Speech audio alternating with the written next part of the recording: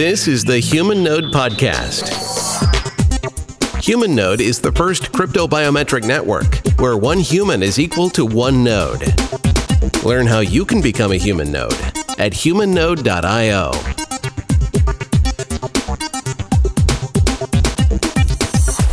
Hi, I'm Shannon Higgins, a core member of the Humanode team.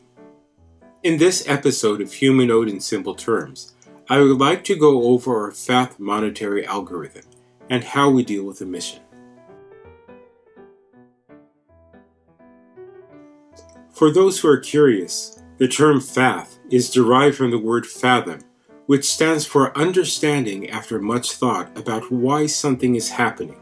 And yes, the team spent quite some time to try to understand how to deal with emission and how to build a stable monetary algorithm that would be resilient, balanced, and fair for all.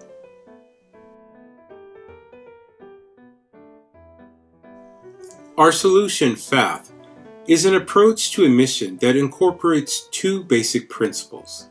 But just as a note, Fath, along with all cryptocurrencies, is based on a 100% reserve system, compared to the fraction reserve system of the fiat credit cycle systems.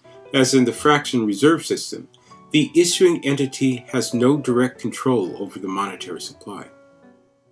Okay, so the first is, a monetary base should be rebalanced according to the amount of value created in the system. The second is that any emission should be proportionally delivered to each and every participant in the network.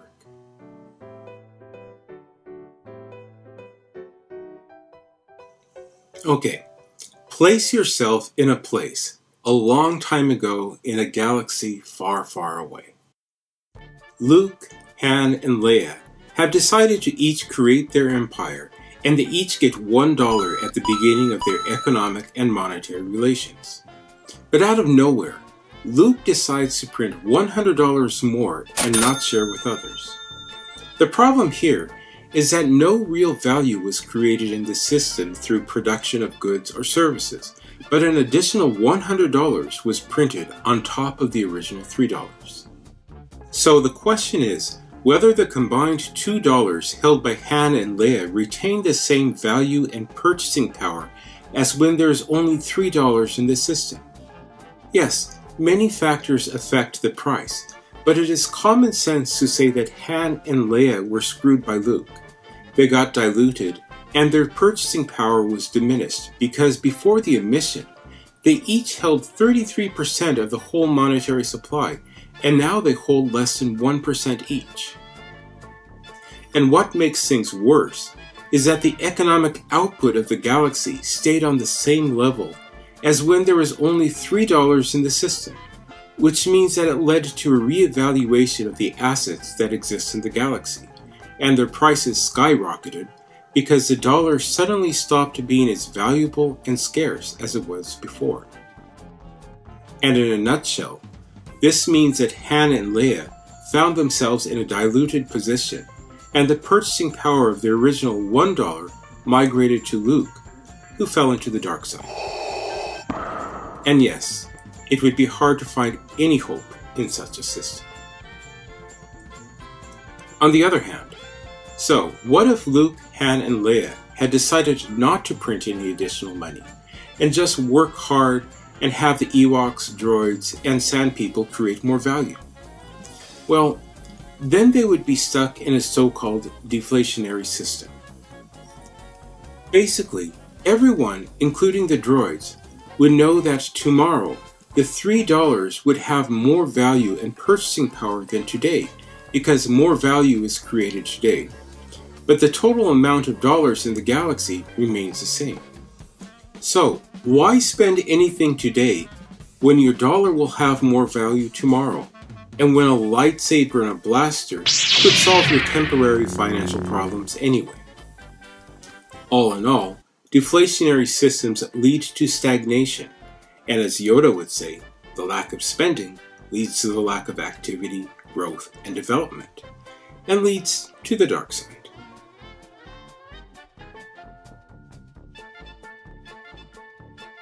If you look back at our history, Deflation is also considered to be one of the main forces behind the Great Depression of 1932. So, as a solution to the cases that I just mentioned, Fath rebalances the monetary base according to the growth of the value created in the system. Okay, back to Luke, Han, and Leia to understand how it works. They once again start out with $3, and they work the droids, Ewoks, and Sand People hard, and the GDP, or the total of goods and services sold to each other of their galaxy, stood at $100 in the first year. Now in the second year, they worked even harder, and were joined by Chewbacca, who did a whole lot of work, and managed a GDP of $200, which is 100% more than the first year. That is when the Fath algorithm calculates the differences and issues 100% more money on top of the existing $3, making the total amount of money in the galaxy $6. But say Chewie didn't join, and although Luke worked hard, Han and Leia decided to get busy and spend some extra private time together and work in their spare time, resulting in a 50% drop in the GDP. Well, then besides the fact that Luke probably earned more money than Han and Leia, and the fact that Han and Leia have grins on their faces, the Fath kicked in, and the total monetary supply is cut by 50%, meaning the total amount in the galaxy is now $1.50.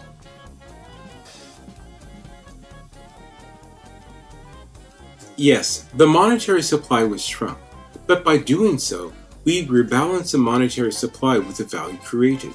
So no one is diluted, nor does the system fall into hyperinflation and skyrocketing prices, as the monetary supply falls in line with the goods in the system. Luke is still the richest man in the Empire, and although Han and Leia didn't earn much, their combined 25 cents has not been devalued, and they still got laid.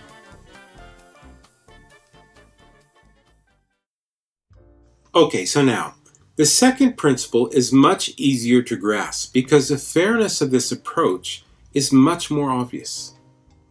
So as a review, here is how emission is poured into the modern fiat credit cycle systems. With the global conversion to fiat and decimalization that overwhelmed most countries in the early 1970s, world leaders decided to transcend us all to a system into which emission is injected in a form of debt. Afterwards, it is passed down the system in forms of loans. Even if we leave out the fact that some of that issuance forever resides on the upper levels because of corruption and fraud, people, enterprise, and retail banks are the ones who are constantly cornered because they are paying for that emission. And the only ones they can resell that debt to is each other. If ordinary people or enterprises fail likewise, in most cases they are fined, thrown onto the street by law enforcement, go bankrupt, or go to jail. Consider the fact that every time the emitting entity prints money, it increases the monetary supply and devalues the currency, meaning that the agents at the bottom of the emission pyramid not only get devalued with each coin printed, but they also pay for it to happen. But fiat currency is the way to go, you say? Well, maybe not. Let's take a look at the oldest existing fiat currency in the world. The British pound sterling was born in 1694, and at the time, 1 British pound was defined as equal to 12 ounces of silver. Considering that 12 ounces of silver would cost you an average of 220 sterling pounds today, well, that basically means that the currency has lost roughly 99.6% of its value. And according to a study of 775 fiat currencies by dollardays.org, there is no historical precedence for a fiat currency that has succeeded in holding its value.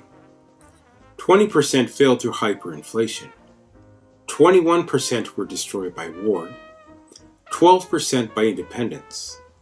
24% were monetarily reformed, and only 23% of the fiat currencies are still in circulation. The average life expectancy for a fiat currency is 27 years, and the shortest lifespan so far is 1 month.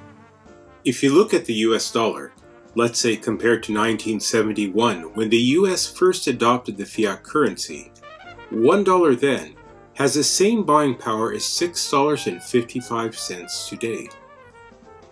If we go back 100 years and compare it to the buying power of 1921, $1 now only buys 6.81% of what it could buy back then.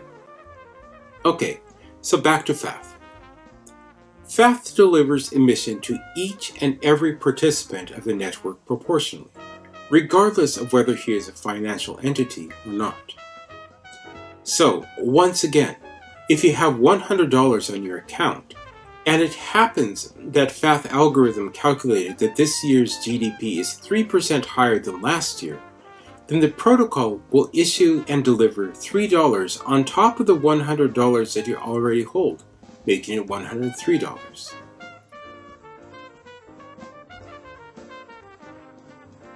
Rebalancing the monetary supply according to the economic growth will safeguard the system from the devaluation effects of deflation, and the direct proportional distribution makes the issuance events much fairer. Thank you for watching another episode of Humanode in simple terms, and hope to see you next time too. Ta-ta for now.